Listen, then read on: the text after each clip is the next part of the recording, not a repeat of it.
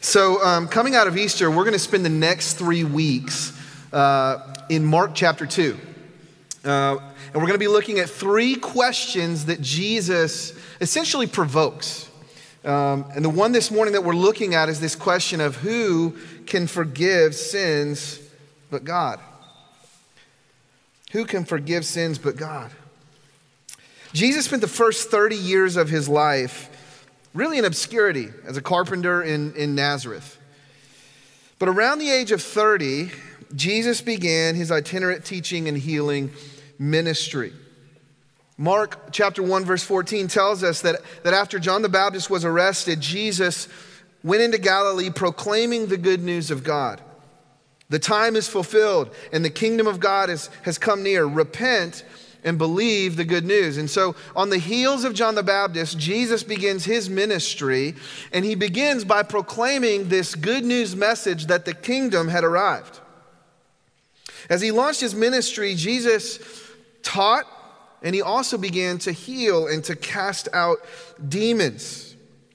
And in response to Jesus' ministry, the crowds began to say, "What is this? A new teaching with authority." And Jesus quickly began to grow in popularity. One morning, Jesus went away to pray, and his disciples came searching for him. And they said to him, "Teacher, everyone is looking for you." And Jesus' response was to say back to them, "Then let's go to the next village so that I can preach there too, because that's why I've come."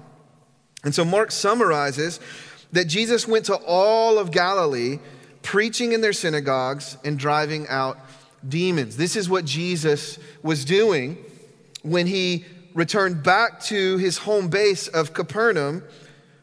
And by the time he comes back to Capernaum, Jesus has gained quite a bit of notoriety.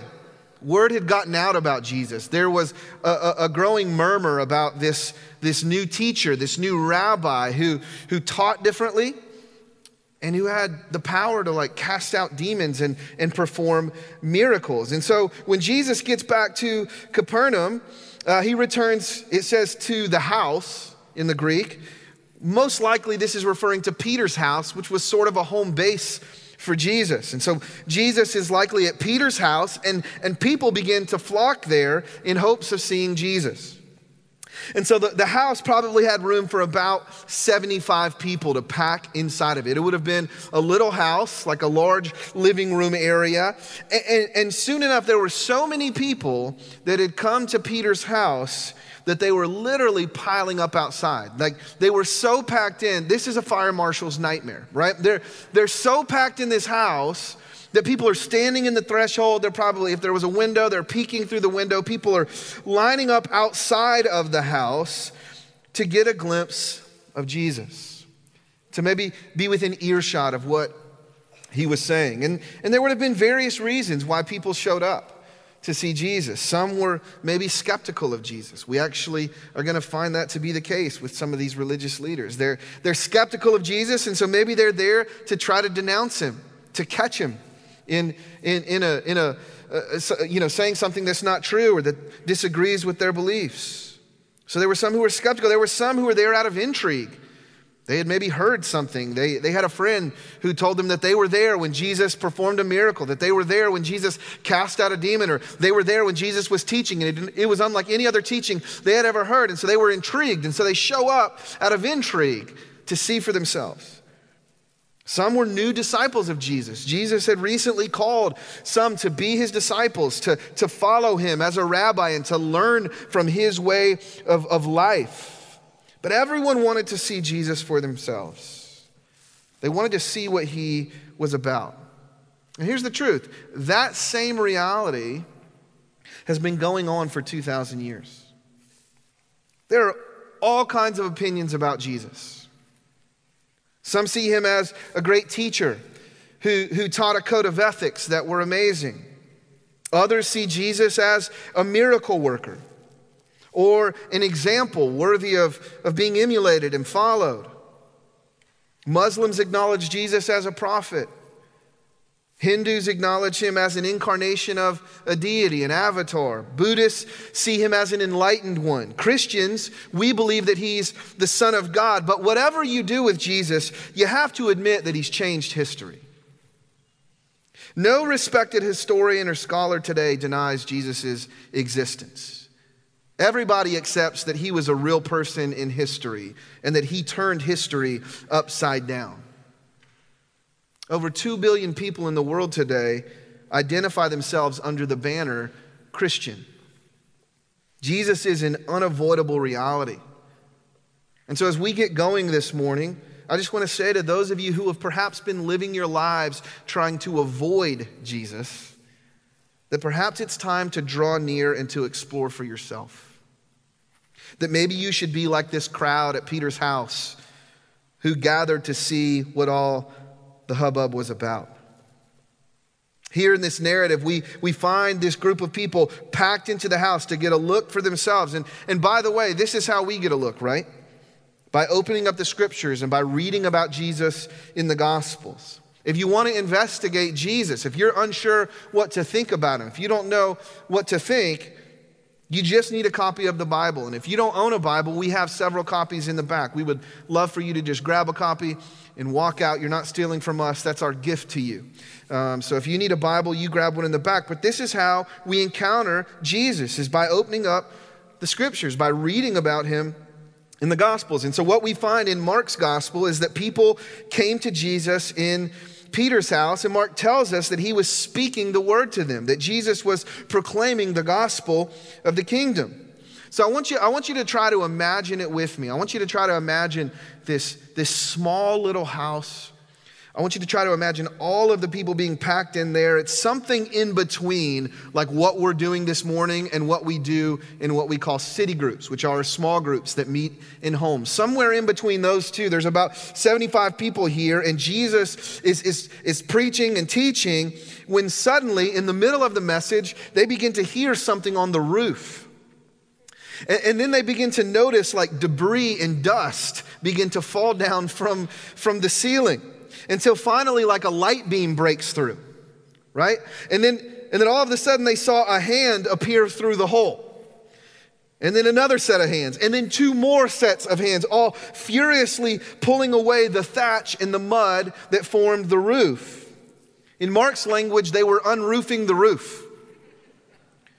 Until finally there is this large gaping hole in Peter's ceiling. You wonder what he was thinking at this moment, right? Do we know that sometimes being a disciple of Jesus means your roof might get damaged?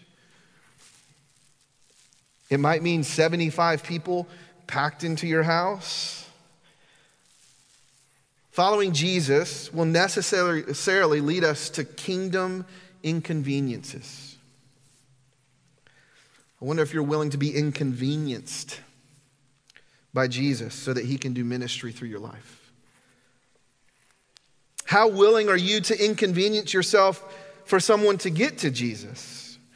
That's what we see with these 4 men. They went to drastic measures to get their friend to Jesus. They literally ripped a hole in someone else's roof. It wasn't even their own roof. It was someone else's roof.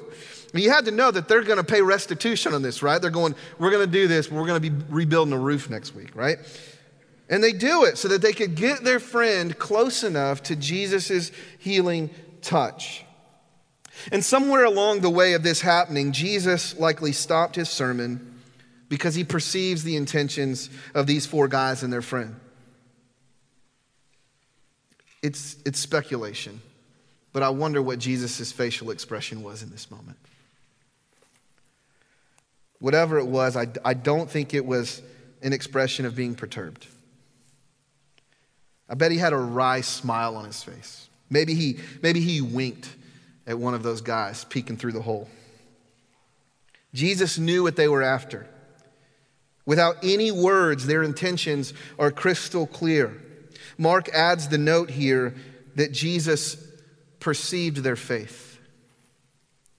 Their faith, all of their faith, the 4 friends' faith, but likely also the paralytic himself. They come as a group, these 4 friends, with their friend who's paralyzed. They come to Jesus believing that he can perform a miracle, that he could make this man walk. And without saying anything, at least not recorded in the text, Jesus identifies exactly what they're after. He knows what their hope is, which is why verse 5 is so peculiar. Verse 5 tells us that seeing their faith, Jesus told the paralytic, "Son, your sins are forgiven." Their friends are probably looking at each other going, I mean, thanks, Jesus, but that's not why we came, right? Paralyzed guy's going, I want new legs. Why did Jesus say this? There was a common belief in the first century that those who suffered from disease or ailment did so because of some sin in their life or in their family history. And it is sometimes true that suffering comes as a result of the consequences of sin. But often that is not the case. Jesus, on another occasion, made it very clear that suffering should not be attributed directly to sin. With this man, we don't know what his backstory is. Mark doesn't give it to us. But it's not the point. When Jesus looks at this man and he offers him forgiveness, it's not because he's implying that he's paralyzed because of his sin. No, Jesus offers this man forgiveness because this man's greatest need was not to walk again. It was to walk with God. This man's greatest need was to be reconciled to the Heavenly Father. It was to have his sins forgiven.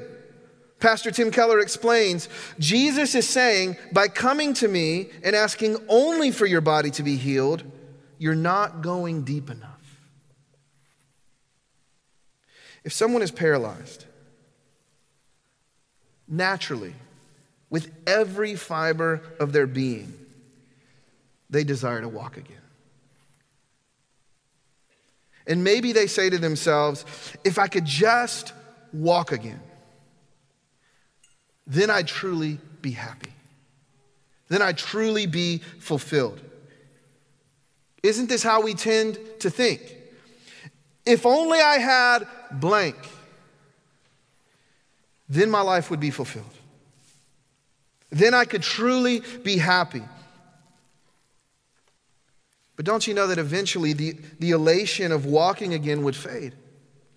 That at some point down the line, it wouldn't be enough. That another desire or need would arise. That at some point, you're going to find yourself wishing for something else. In lesser ways, we do this all the time. Right? We do it with technology. If only I could have the newest MacBook. If only I could have the newest iPhone. Then I'd be happy. And then the luster wears off and a new version comes out and it's no longer satisfying. We do this with relationships. We do this with jobs. My favorite version of this is the Joanna Gaines version of this. Fixer Upper, right? You ever watched Fixer Upper? It's literally salvation by home renovation. If only I could find the right house, then all my dreams will come true and we'll live happily ever after. When we first get something, it feels amazing. It feels satisfying. But then the luster wears off and we become discontent. Keller says almost always when we first go to Jesus saying, "This is my deepest wish," his response is that we need to go a lot deeper than that. We need Jesus to do more than grant our wishes. We need a God who can do more than meet our therapeutic needs and our physical desires. If you're only coming to Jesus asking for a new job or a spouse or physical healing, it's not that any of those things are evil. It's just that they're not your greatest need. And even if he answered that prayer and gave you what you asked for, you'd still eventually find yourself with a sense of incompleteness and a deep need still unanswered because you were made for God. And as St. Augustine said, your heart will remain restless until it rests in him. What we need most is God himself. What we need is our sins forgiven. And that's what Jesus is offering this paralyzed man. Now, it's been pointed out that only one who's been sinned against can offer the guilty party forgiveness. One pastor imagines three men talking, Tom, Harry, and John. And suddenly Tom punches John in the nose. And then Harry walks up to Tom and says, Tom, I forgive you for punching John. What do you think John would say? I don't think so, right? That's not how this works. You can't forgive something you didn't do. He didn't punch you, he punched me. Well, when these religious leaders hear Jesus say to this paralyzed man, your sins are forgiven, they have a similar reaction. They begin to ask the question. Here's the question that Jesus provokes. Who can forgive sins but God alone? In other words, the paralyzed man punched God and Jesus came along and said, it's okay, I forgive you.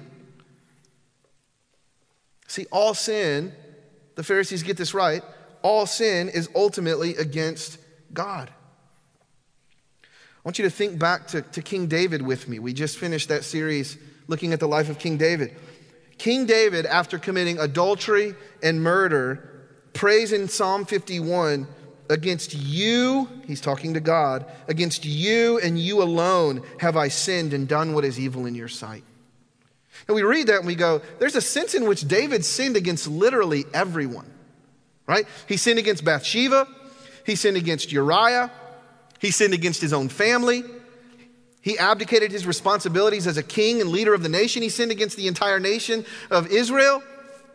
What do you mean you sinned against God and God alone?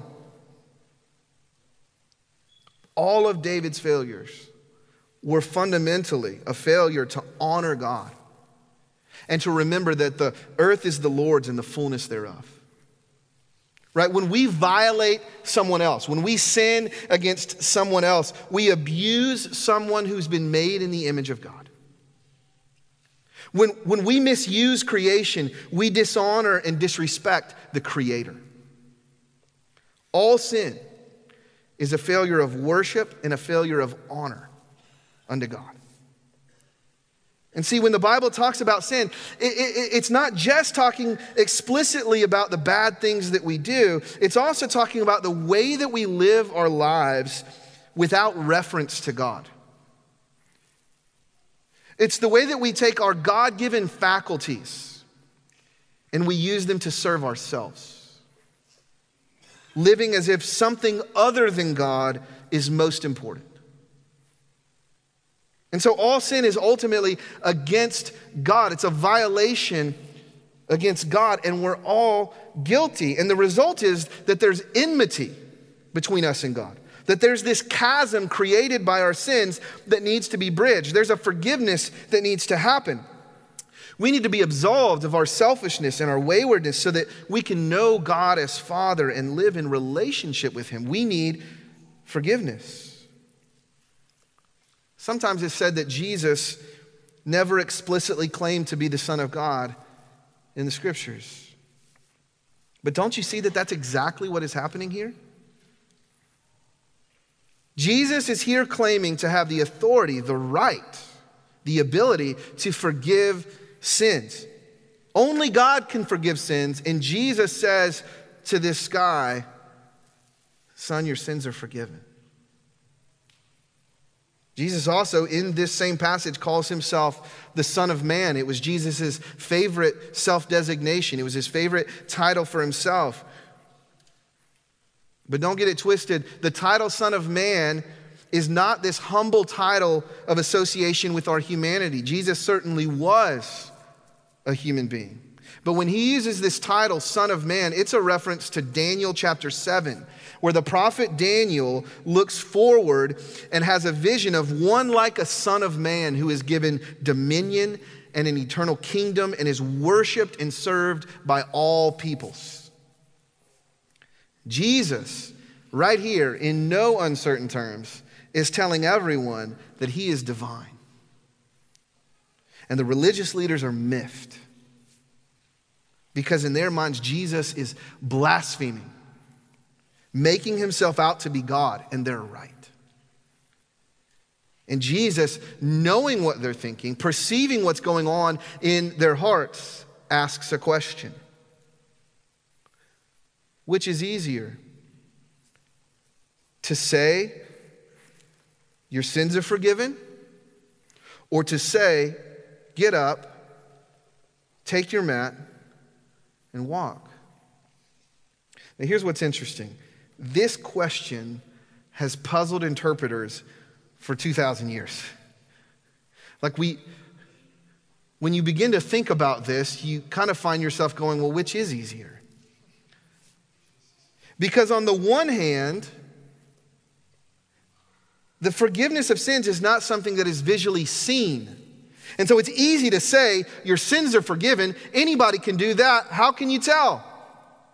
It's a lot harder to say to someone, rise, take up your mat, and walk, because the empirical evidence is right in front of you. Either he gets up or he doesn't. Right?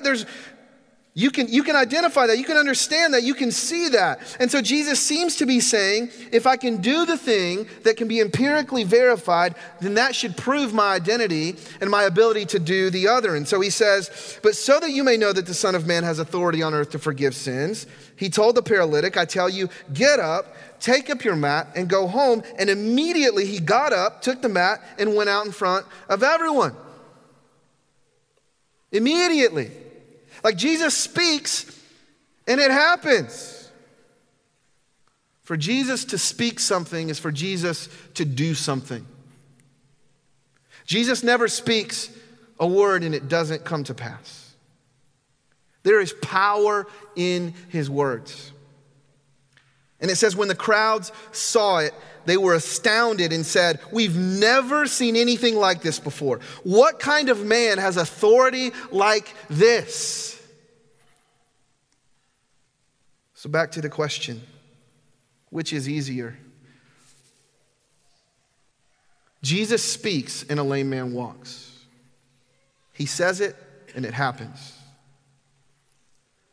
Jesus speaks and declares, your sins are forgiven. And it happens. It's true. He's forgiven. But here's the question. How? How will he be forgiven?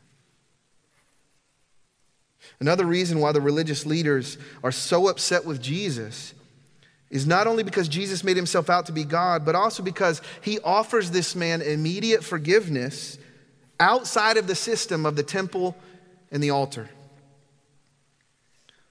The Jewish people had a system for forgiveness.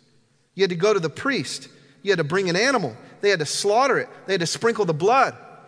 There was an atonement process. Here, Jesus just goes, your sins are forgiven. To them, this seems like really cheap grace.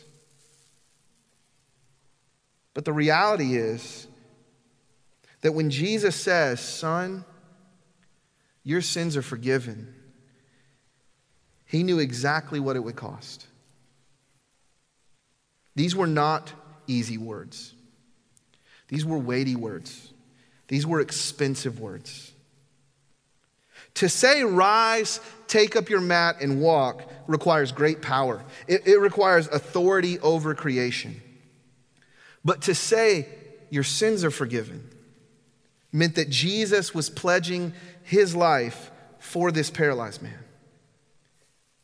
To forgive him, Jesus himself would have to atone for this man's sins. Jesus is signaling already in Mark chapter 2 that he is headed for a cross.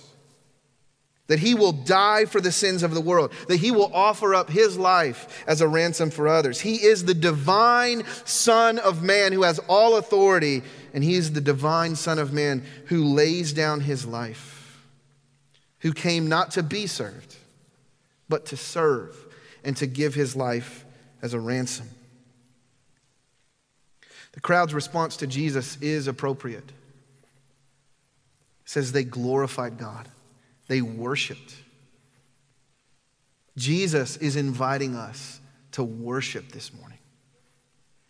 C.S. Lewis once quipped, "I'm trying here to prevent anyone saying the really foolish thing that people often say about him," referring to Jesus.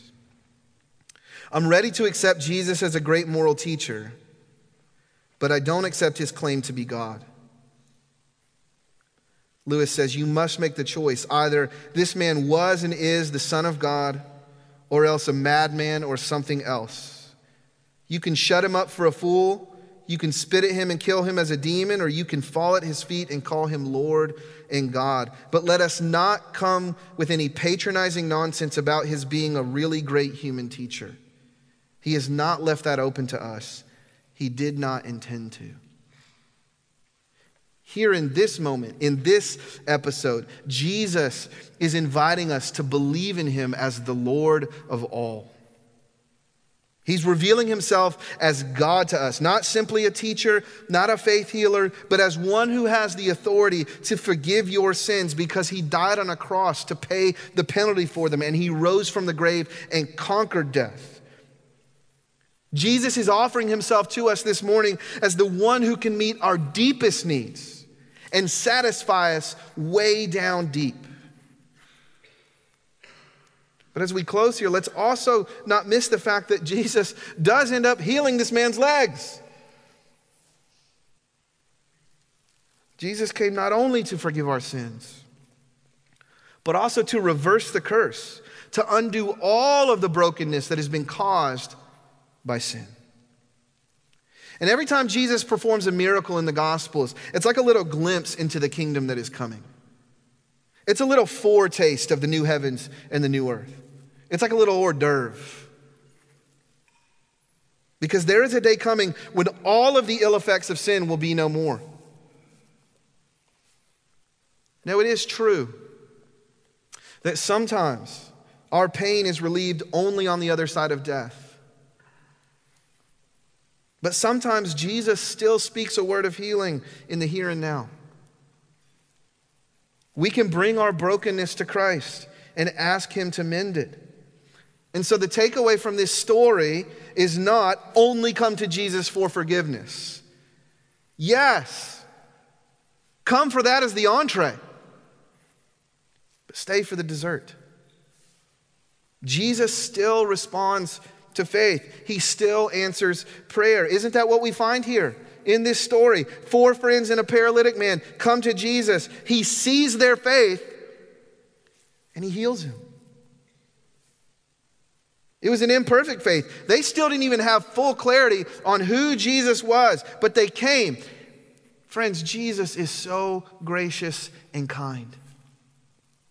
If you come to him with imperfect faith, if you come to him with weak faith, he blesses that. Come to him. Come to him. Jesus taught that we should ask and seek and knock, that we should persist in prayer, that we should believe in his power, that we should trust in his heart. If he died for you, it cannot be that he doesn't love you. If he's done the greatest, most sacrificial act of all, then we can trust him for lesser things, right? And if he's done the harder thing, which is to forgive sins, then he can certainly heal as well. He can certainly answer prayer. And because the heart of God is good, because Jesus is faithful, he will either give us what we ask for or what we would have asked for if we could see all things perfectly the way he sees. If we understood the way he understands how it all fits together into his perfect plan, then we would align ourselves with that and go, yes, that's perfect, that's right. but come to him. Peter tells us to cast all of our cares and anxieties upon him because he cares for us. Maybe this morning you need someone to help carry you to Jesus. Sometimes we need that, don't we? We need somebody to help us get to him. Listen, the Christian life is not meant to be lived alone. Do you have friends like these guys in this story? I feel like we keep coming back to this theme of friendship. I don't know what the Lord is trying to teach us. But certainly this, that we need people in our lives that get us to Jesus, that point us to Jesus, that pray with us. Listen, one of the reasons why we are so adamant about city groups, I know, I'm not foolish enough to think that every single one of you is like, yes, city groups. I know that some of you are like skeptical about this. I got to go to somebody's house and I got to open myself up to people and it's awkward and I don't like it. Listen, the reason why we are so emphatic about city groups is because we need people in our lives that are going to push us to Jesus. And we need to be that kind of person for someone else. These guys were determined to get their friend to Jesus. We need to be that kind of friend for somebody. Who are you bringing to the feet of Jesus in your prayers? Who are you bringing before the Lord and going, Lord, would you heal them? Starting with their greatest need, which is to know you. Would you open their heart and their life up to believe in you? Maybe you need to invite them into your literal home, around your literal table, and serve them a meal so that you can get them to Jesus. Maybe you need to invite them to a worship gathering like we're in this morning, or to invite them into city group. But we're called to be like the friends in this story, to bring our friends to Jesus so that he can heal them. Let's pray.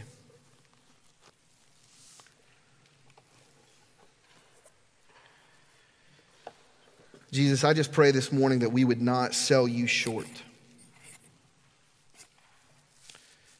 You're certainly a teacher. You're certainly a miracle worker. Jesus, you're so much more than that. You are the Son of God. And you want to meet our greatest need. You want to give us forgiveness. You want to reconcile us to the Father. You want us to have a relationship with the God who made us. Help us to believe in you as the one who made that possible, as the one who offers that relationship. But let us also believe in you as our healer. And so, Lord, I know that there are many needs in the house today. Let us not only believe in you for an afterlife, but let us believe in you for life right now. Let us trust in you for whatever it is that's in our life that we need you for. Help us to bring all things to you and to entrust them to you and to know that you're good, that we can trust your heart, that you're faithful. Lord, help us to be like these friends. Help us to live lives faithful to those that you've put in our life. Help us to point each other to Jesus, to carry each other to Jesus if necessary. Jesus, we need you. We thank you that you graciously give yourself to us. We pray this in your name. Amen.